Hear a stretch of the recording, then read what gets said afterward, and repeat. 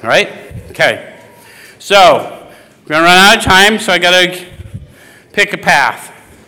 I'm going to jump over to, I'm going to go to the middle of 101. In our belief, any scheme of combating alcoholism which proposes to shield the sick man from temptation is doomed to failure. So although here we believe in an abstinence-based approach, we don't preach to you about don't pick up no matter what, because we know if you're like me, that's impossible. I pick up no matter what. But what we do tell you is that synthetic spirits aren't as good as divine spirits. And while you are thinking you were forgotten, he was preparing a place for you in which you now stand. Yes?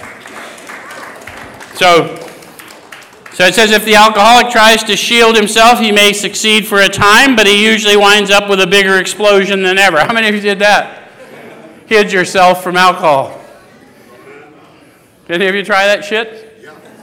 I'm not talking about people that it wasn't a big deal. I'm talking about people like me who can find alcohol in all kinds of household goods.